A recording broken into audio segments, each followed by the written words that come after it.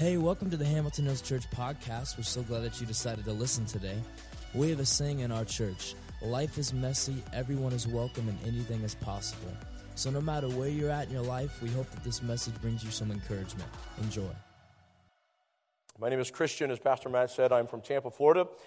More importantly, Pastor Mark and I have been long-time friends. And our dads, we're both PKs, preachers, pastors' kids, so that explains a lot, right? Like, they are the worst of the worst, and so we were those guys. And we have a lot of stories that we can tell. Our dads used to preach together, and so naturally we formed a relationship, Mark and I did, and we went into ministry together. We went to the same Bible college, and we eventually started traveling around all over the country, and we were speaking as student pastors. And so we had an opportunity to really get to know each other. I love Mark very, very deeply, and he and Lori are amazing people. So I just want to say this quickly. I know you already know this, but I want to just say this from an outside perspective. I have watched Mark for a very long time, and I just want you to know that there is an anointing on your pastor's life. And he has the favor of God resting on him. And we have seen supernatural things take place and God do unbelievable things in his life. And it's just an honor to be able to see what he's doing right here in this city and in this community here in Indiana. But I want you also to know this, that as you say here, it's a great slogan to have, no perfect people allowed, life is messy. I think sometimes we tend to forget that life can also be messy for pastors, and life can be messy for leaders. And he, as a leader, spends all of his life and all of his time investing in you and in the leadership here and in the community here. And sometimes he gets tired. And things just overwhelm him, and he just becomes overwhelmed with the things that he has to experience. And then, in the middle of all of that, you have things that happen that are unexpected. And yesterday, as we were packing up our stuff, we were supposed to be flying back to Tampa, my wife and I, and our little girl, who, by the way, is 1 year old today. And so we are, thank you, we're celebrating her birthday today with you.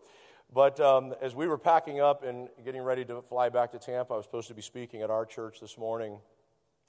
We got word that Mark's older brother passed away. And it was a devastating blow for a lot of reasons, clearly. And so we were just sitting, we just stopped packing, and we were just kind of sitting there and having a conversation with Mark. And Mark was emotionally distraught and just crying and praying through it. Of course, he's carrying the burden of Scott and all the things that are going on with him. And I was able to go to the hospital with him on Tuesday to pray over Scott. What a great man and family. And so he was already carrying that, and then all of a sudden he gets this news. And as we were sitting there, I was just in prayer, and I just felt the Father speak and say, change your flight. You're not supposed to go home. You need to be here with Mark and walk them through this. And so I said, Mark, I'm going to cancel my flight, and I'm going to stay here. And so I had Trish get on the phone, and we tried to cancel it, and the airlines, they wouldn't let us cancel it, right? We didn't have enough time. And I'm that guy that is not going to spend $12 on insurance for anybody because I'm never going to need it. Lesson learned, right?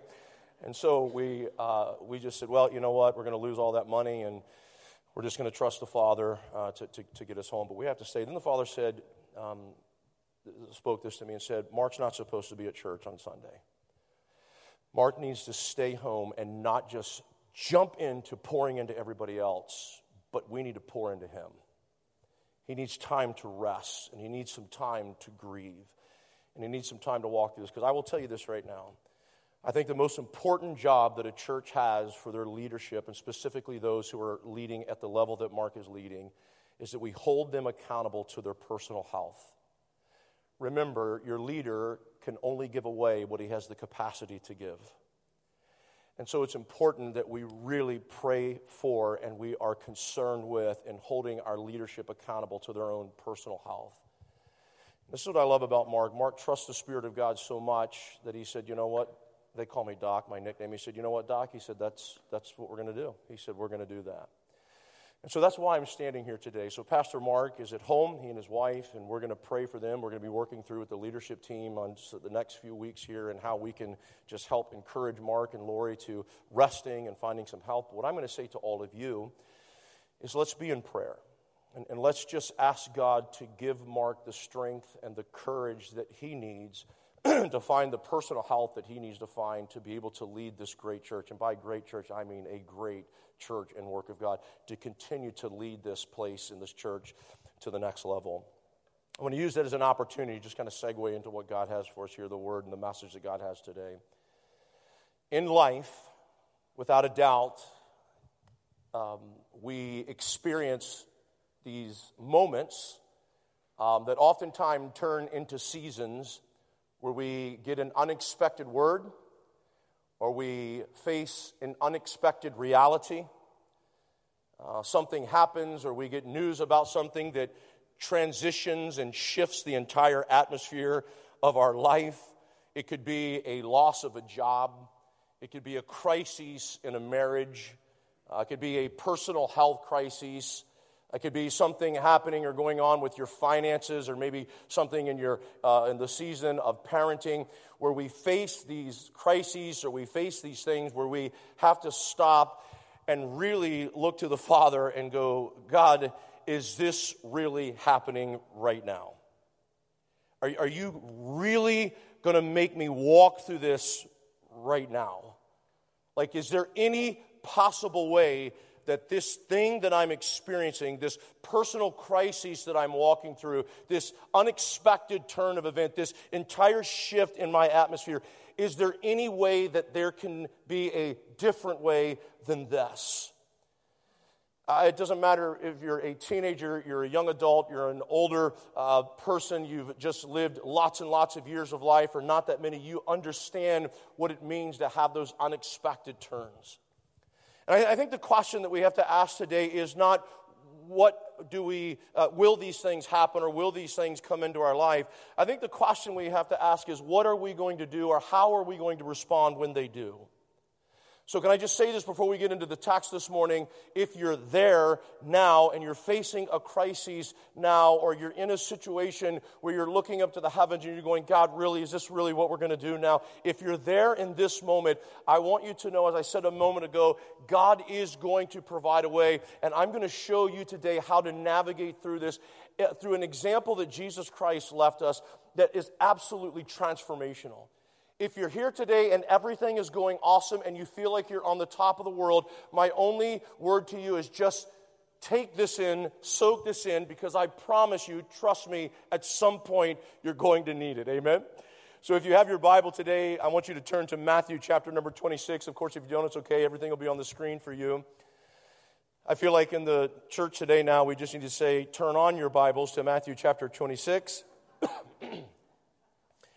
We're going to look at a very famous passage of Scripture. This is the very end of the portion of Jesus' life where he is in the Garden of Gethsemane with his disciples, or his chosen three. And there's a fascinating scene with Jesus here where he's praying, and he's about to face the most difficult part of his journey while here on earth.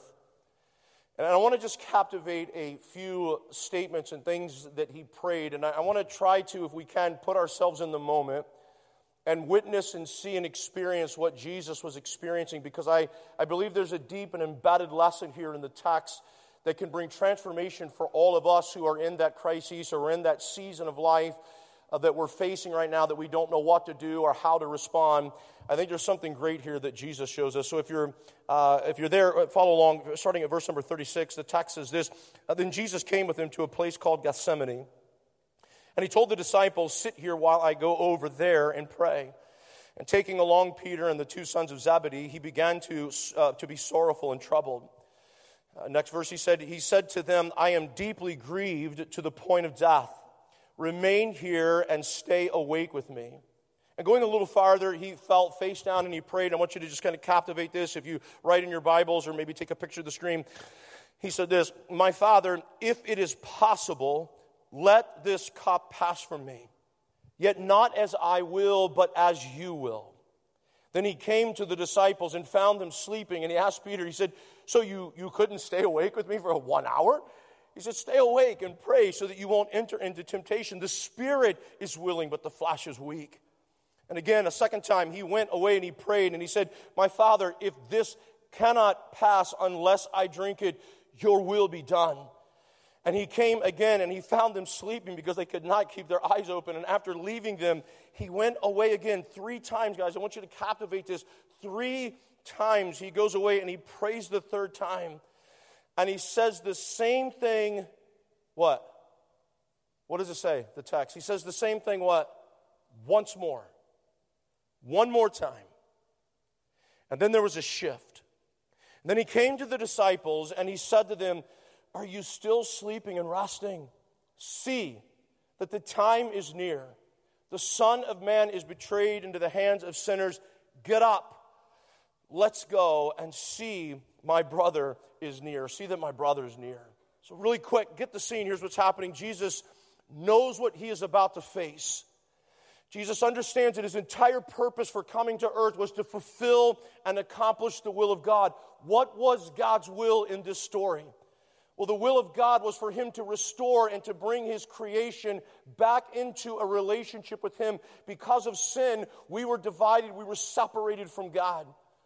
And so it was the will of the Father. He sends Jesus to earth, and Jesus knows that he is about to step into the ultimate will of God. Why God sent him here. But we find him in a garden, and he's falling on his face. And if you read other parts of this, and even Dr. Luke, who wrote different parts of the scriptures, and some of the apostles, they recorded Jesus as being in such distress. He is praying so fervently that the stress creates his capillaries. They begin to burst, and sweat and blood begins to pour from his body. So as you're watching this scene, or as you're seeing this unfold, you're asking the question, what is it that you're so distressed about? Why are you so overwhelmed in this moment, Jesus? And I think what's embedded in the text is what we look over a lot, because we focus on the part where Jesus surrendered to his will when it said, nevertheless, not your will, but my will. But I want you to look at something totally different. I want you to see something in the text here, I believe, that has the message that teaches us how to face these crises and to move to the other side of things when we don't know what to do. Here is what he said. This is the key point to Jesus' prayer. He said, if it be possible, let this cup pass from me. See, what I believe, church, is that Jesus was not struggling with the will of God. He was struggling with the way in which God's will was going to be accomplished. This is what I believe every single follower of Christ in this room faces every time we face a crisis. We do not realize that God is ultimately in control, and that he is a sovereign God, and that he really does have the whole world in his hands. And that every single thing that we face in life, and that every single thing that we walk through in life, is not God checking out on our story. It's God just refining the story. Jesus was at this moment where he knew, God, your will is to reunite the fallen and the sick back to you. I have no problem with your will. I don't want to change your will, but what I would love to change is the way in which the will is going to be accomplished. Is there another way that we can do this? I've been there in my own life. I've been in those moments where I've asked the Father, is there another way besides this way that I'm walking right now? And ultimately, what Jesus had to do was he had to come to the place where he trusted the Father for the outcome, outcome, and he surrendered to the process. This is what changed everything for him. Was when he said, I'm not just surrendering to the will. I don't have a problem with God's will for my life. What I must do is surrender to this process that's going to lead me to the will. In fact, it's the statement I believe Jesus would make. This is not happening to me. This is happening for me. these are the things that God has put in place so that His perfect will can be accomplished in my life. If you fast forward the story, in fact, go to John chapter 19 and verse 30. Here is Jesus finishing this scene out, and here's what it says. When Jesus had received the sour wine, He said, would you read the words in yellow out loud with me? What did He say? It is accomplished. Then bowing His head, He gave up the spirit. What was accomplished? What did He accomplish? He accomplished the will of God. God's will was fulfilled in this moment. But why was Jesus able to get to this place where He could say, it is accomplished? I am living in the perfect will of God for my life right now. Because He was willing to surrender to the process or to the way that was going to lead Him to the will.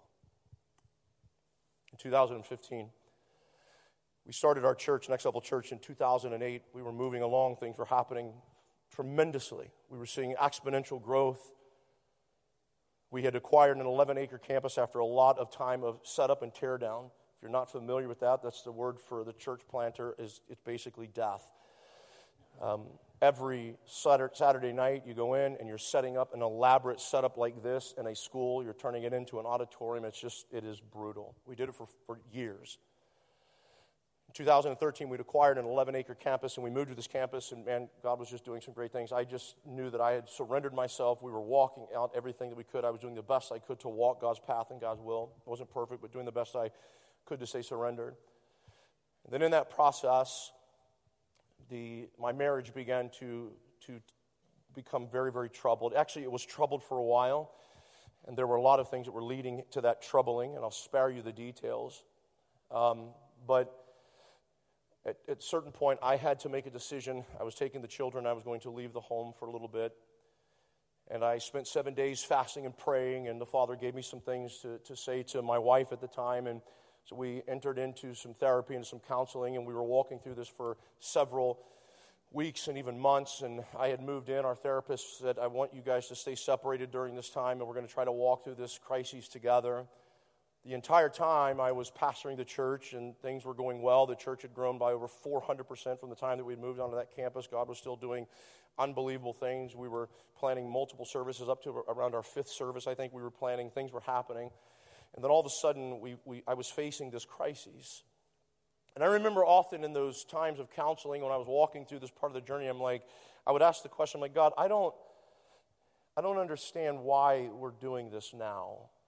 Like, I have surrendered everything in my life, and I've given every part of what I have to this church plant, and I've invested in this, and I've given you my life, and we're walking through this, and we're seeing great victory. I don't understand what's happening right now. Why are we doing this? And I remember having a lot of private conversations with God, and to move the story along at some point, I think about 10 to 11 months on the other side of this event happening, I was sitting in the counseling session with the therapist. And my wife at the time, she just very casually said, I want you to know this will be our last session. I filed for divorce. And I remember I was about to speak something. The Father said, do not say a word. And so I just kept quiet. The counselor spoke into it.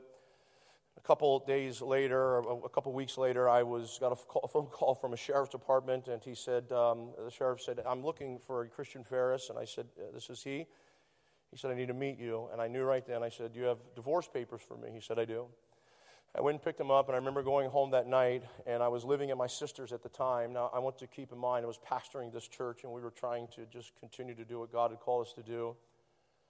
I remember going home that night, and I was bawling my eyes, spent the entire night praying. And I don't know if you've ever prayed and groaned in the Spirit, but I never slept a wink. I just spent the entire night, and the bed was soaked with my tears, going, God, I cannot believe that this is how this is going to end. I have to stand up in front of the church, and I have to tell them what's happening. I have to tell them what's going on, and nobody's going to have any confidence. And I just walking through all of the fear and all of the things that you walk through in these moments, in these seasons, these moments where you have these crises of belief. And I got very bitter. I got really bitter. I don't remember even having conversations with God going like, I don't get you. I don't get you. Like, if I were you, I would have never done this to me. Have you ever been there? Am I the only guy in the room? Like, have you ever just like, I would not have done this. And I just could not make it make sense. But I want to tell you something that happened. I continued to push through on just my character alone.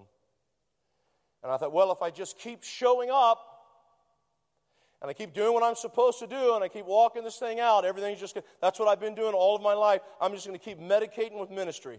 I'm going to keep self-medicating with ministry. I'm just keep covering it, pouring in I'm just going to keep going until I had a moment of just total crash and burn.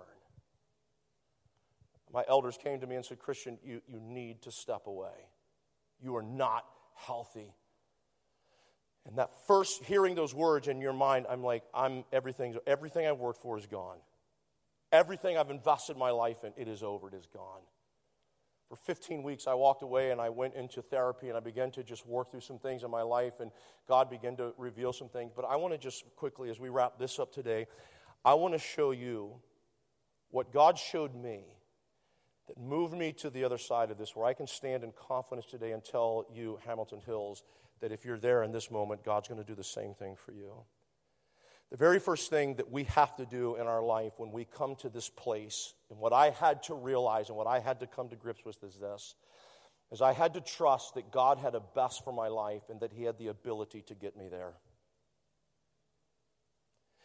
Here's what is true for every one of us in this room. When you begin to be faced, or when you are faced with some sort of a crisis, or you're in that moment of a crisis of belief, what is the very first thing that we have a tendency or we're tempted to do? We question and challenge the goodness of God, don't we? We question and we challenge the goodness of God, and that challenge forces us to either walk away from what we're questioning, say, I'm not going to do that, and trust the Father, or to step into a place of taking ownership and control of things that we have no business controlling. What I had to remember and what I had to realize is that God is still a good God, even though things right here are not good. We said it just a moment ago, and we sang it just a moment ago. Your pastor right now, he is surrounded by crises. And the temptation is to go, God, really? Are you really doing this now? But we have to remember and trust that God is good even in the midst of the crises. In fact, Proverbs 3, 5, and 6, I love this passage, super familiar. You probably can quote it. It says, trust in the Lord with how much of your heart? With all of your heart, and do not rely on your own understanding, but in all your ways acknowledge Him or know Him, and He will make your path straight. I love this word all, because all for me may be different than all for you. It doesn't mean that you have to have the same faith as somebody else or the same level of trust as somebody else. Some people have a 5-gallon bucket of trust. Some people only have a thimble of trust. All God is saying is whatever you've got, whatever level of trust you got, I want you to put it in me, press in and lean in, and realize that I do have a best for you and I have the ability to get you there. This is part of surrendering to the process. See, this is a fascinating reality. That if we do not trust God's best for us, what we end up doing in life is settling for what is good over what is best. Many Christians today are walking in the reality of settling for what is good over what is God's best.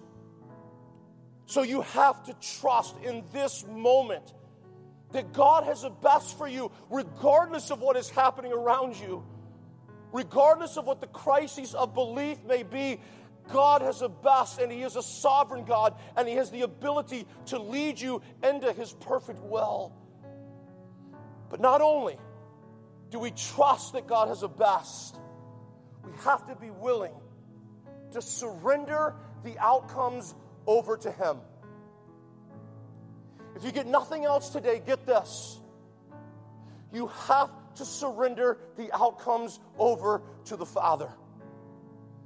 Passage of scripture that I love in this, 1 Peter 5, 6, and 7. It says, humble yourselves, therefore, under the mighty hand of God. Watch this. So that He may exalt you when? At the what? Say it, church. You can read at the what? Proper time. What does that mean? that in the right season and the right timing and in the right amount, nothing lacking, nothing missing, when it's your time, God is going to elevate you. He's going to raise you up. He's going to bring you to the other side of the crises. He's going to show you the victory that you're longing for in your life when it's His time, not yours. So what do you have to do? You have to surrender those outcomes over to Him. And then next, cast all your fear and anxiety on Him. Why? Because He really does care. He really does care. Even if you're sitting in this moment, you're like, He's forgotten about me. I'm not important to Him. I want you to understand that we have a word that says God knows you to the detail. Everything about you, even the number of hairs on your head. I make it so easy for Him. But He knows every detail of your life. I want you to write this down very quickly. God has only given you the power to control two things. The only thing you have the power to control in this life is your actions and your attitude. Nothing else. I defy you to find something else in this world that you have the power to control other than your actions and your attitude. I will take it a step further and to let you know that you don't even have the power to control the fruit of your actions.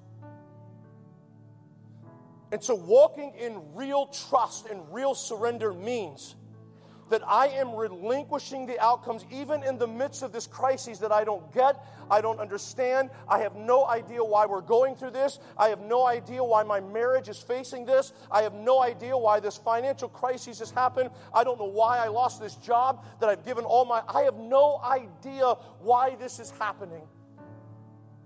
But here's what I do know.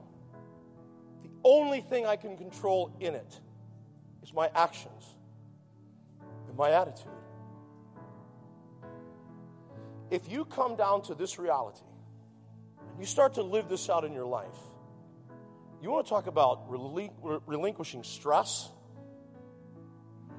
and chaos and insanity, this is the first step, is taking every single outcome and saying, Father, I'm turning it over to you.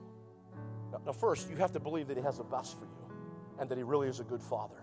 When you settle that in your heart, it makes it easy for you to take everything else and say, I'm giving it to you. Do you know the reason that we have so much chaos and insanity in our life is not because of the things that are happening around us? We want to blame those things. Pastor Matt said something really interesting and important this morning in his monologue.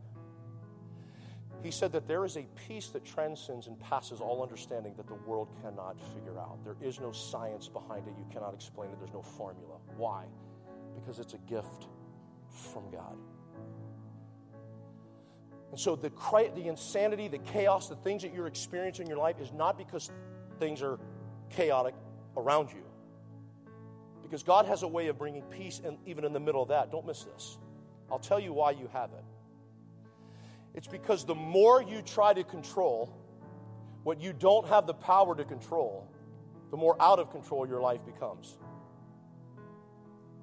The more you try to control what you don't have the power to control, the more out of control your life becomes. Why? Because you start to manipulate. You start to try to control other people. You try to step in and control the situations. But what God is saying, and I believe the lesson that we can learn from Jesus is instead of trying to figure out how to fix something, maybe we ought to run to our prayer rock in our metaphorical Garden of Gethsemane and fall on our face and say, God, I would love for there to be a different way, but if not, I will surrender to the way that ultimately leads me to your will.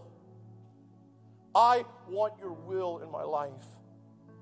And so I'm not going to try to take control of the way that has been in place before the foundations of the world to get me to where you want me to be. In 2016, I was driving up to, we have a ranch in South Georgia.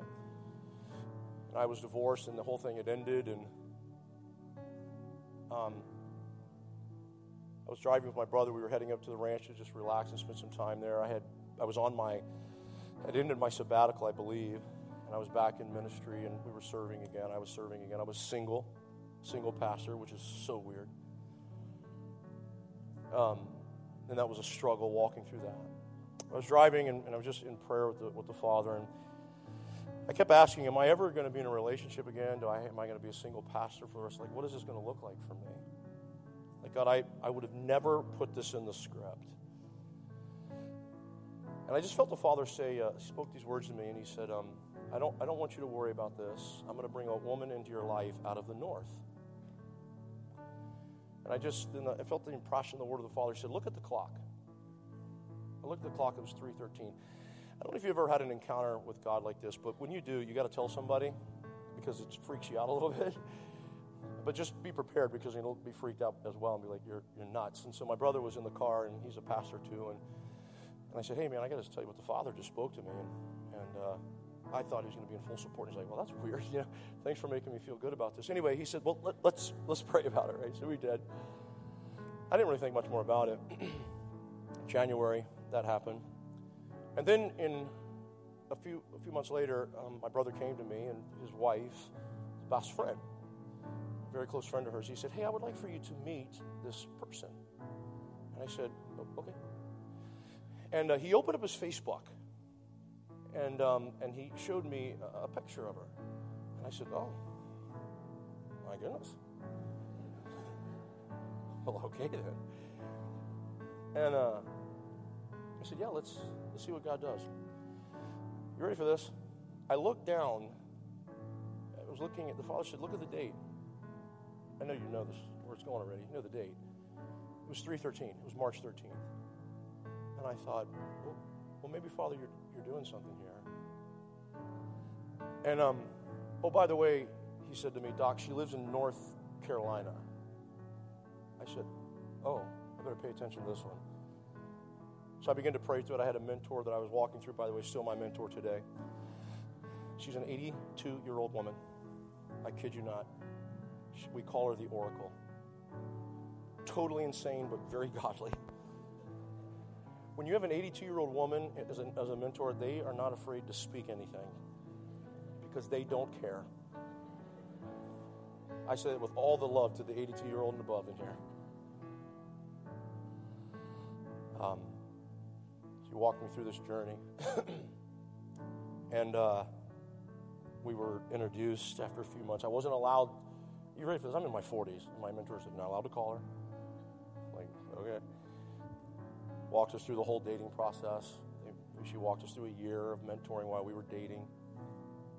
And on May 5th, the following year, we came together and got married. 3 months later, I'll never forget, she walked in with a pregnancy test. And she said, we're having a baby. And I was like, really? I'm supposed to be a grandpa. What are we doing? Like, I'm going to be 45 this year. So we went through the whole pregnancy part of it, and I remember after the baby was born, now I have two daughters, now a 19-year-old and a 15-year-old. I had taken a picture of the baby, and I was sitting in the little decompression room for fathers. Like, we have a lot to decompress from. We work hard, right?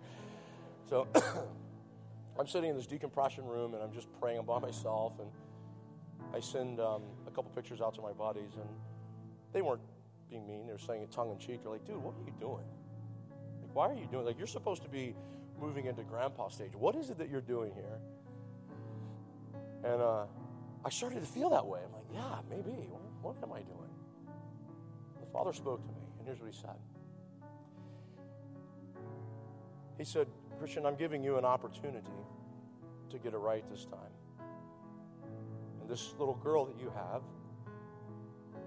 is my perfect will for your life, to be able to raise your daughter not in a broken home, but in the will and the way of the Father. Embrace it and walk it out. I wanted to change every second of the crisis that I was walking through, and I would have changed it if I was in charge. But I realized that what I was walking through was not happening to me, it was happening for me. God said, I'm bringing you somewhere, son. I have the ability to get you there. But you've got to trust that I have a best for you. You've got to surrender the outcomes over to me. I'd like to ask this question this morning. I'd like you to ask yourself, what is it that's in my life that I need to relinquish so I can step into God's best? What is it that you're holding on to right now? That if you were to let it go in this moment, that the Spirit of God would take over and move you into kingdom authority. Know this, church, that whatever you don't relinquish eventually becomes your master. And Jesus made it very clear that you cannot serve two masters. So would you just bow your head and close your eyes for a moment? Would you take a minute to just ask Him, what is it? Maybe you already know, it's already on the top of your head. What is it that I'm holding on to that I need to relinquish, that's keeping me from stepping into God's best? I'm trying to control outcomes. I'm trying to manipulate people. I'm trying to manipulate things at work, but I just need to let it go and surrender to this process. God didn't wake up this morning and you had to bring Him up to speed on your story. What you're seeing through the windshield, God is already seeing through the rearview mirror. He's got it under control. It is time for you to let go of the control and to turn it over to Him and let Him do His thing in your life. You may have to repeat this as affirmation 100 times a day. I know that I did until it sank in.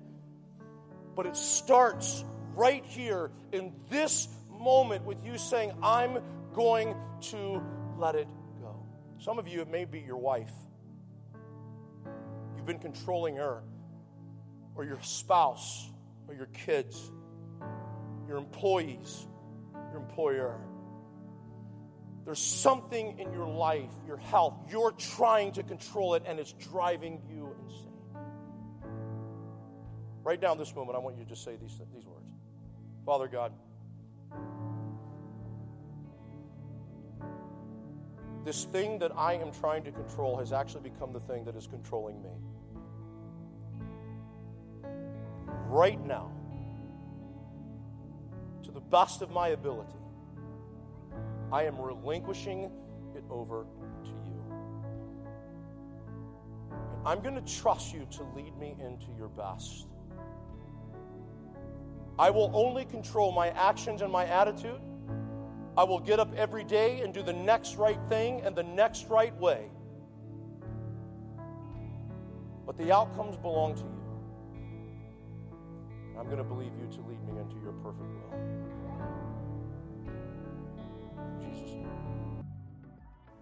Well, I hope you enjoyed today's podcast. If you made a decision or would like to know more about us, you can connect with us at hamiltonhillschurch.org or via social media at Hamilton Hills Church. Also, if our church has impacted you in any way and you would like to make a donation, you can do so by going to hamiltonhillschurch.org/give. We hope you have a great week, and we'll see you next time on the Hamilton Hills Church Podcast.